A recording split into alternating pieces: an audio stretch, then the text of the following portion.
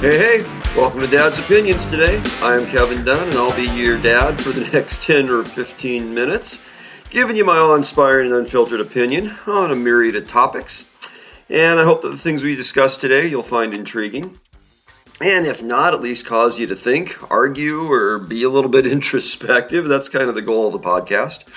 We're trying to incite change or incite thought, but like so many things that we discuss, only you can apply what I say today, and only you can apply it in a positive way.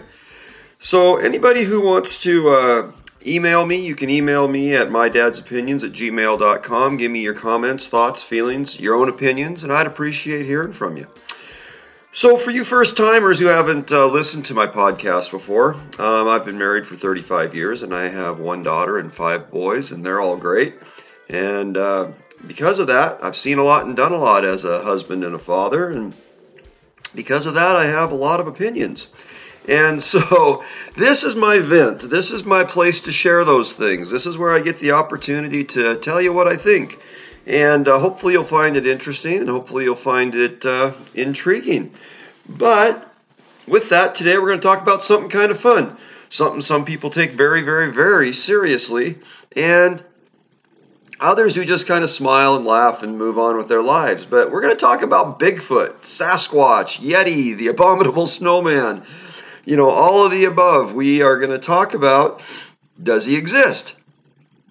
Does he not exist? What do you feel about Bigfoot? I personally hope that Bigfoot is real. I really do.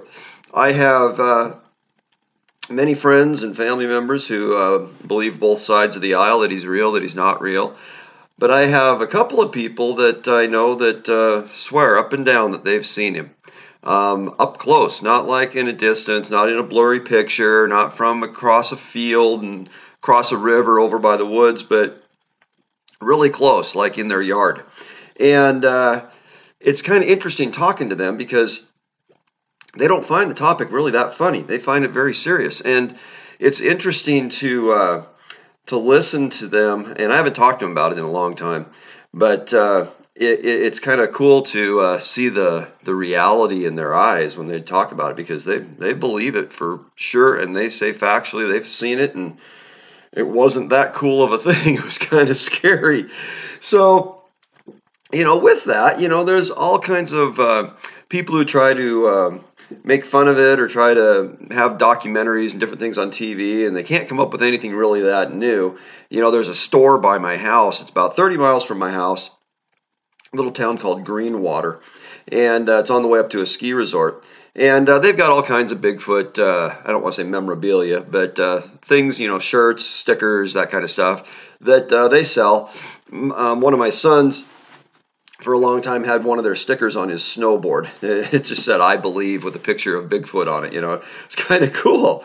I wonder if Bigfoot is real, what he really thinks about us. I highly doubt he has social media, so I doubt he sees what we say, and probably doesn't have television or anything like that. I saw a bumper sticker that said, "Bigfoot saw me, but nobody believes him." And, from the other side, if you take it from his eyes, what does he really think?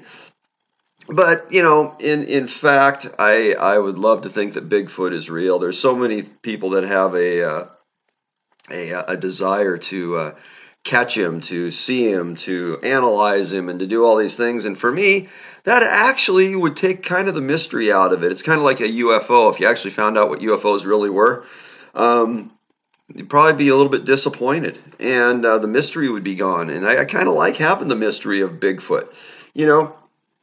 I saw a thing from if Bigfoot could give you advice, what would he give you for life advice? I thought it was really funny if you take it and think of it from Bigfoot's perspective. It goes something like this. It goes, "Be yourself. Make a big impression. Embrace mystery. Spend time in the woods. It's okay to show up unexpectedly. Be gentle on the earth. And, of course, live a legendary life." That's a great life lesson, great life advice. I think that's kind of intuitive when you really think about it. Many of you have heard of George Norrie, and if you haven't, he's a guy that takes conspiracy theories and kind of puts a little bit of a twist on them to try to make them seem or disprove the proof of the whatever the mystery is. And he goes down a whole litany of different things, from UFOs to Bigfoot to 100 other different conspiracy theory type things. He's really entertaining to listen to. But he made kind of a funny statement. He said, Bigfoot may very well be an extraterrestrial, because you remember Chewbacca. And so, Chewbacca is the one Yeti, the one Bigfoot, the one abominable snowman, the one Sasquatch that he made it big.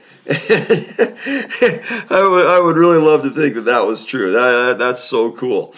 But for the people that claim to have seen Bigfoot and have found him to be really scary or really real, at least in their consciousness, more power to them. I wish that I could see Bigfoot. Every time I live by the woods, and every time I go hiking in the woods, I always kind of think, wouldn't it be cool to see Bigfoot today?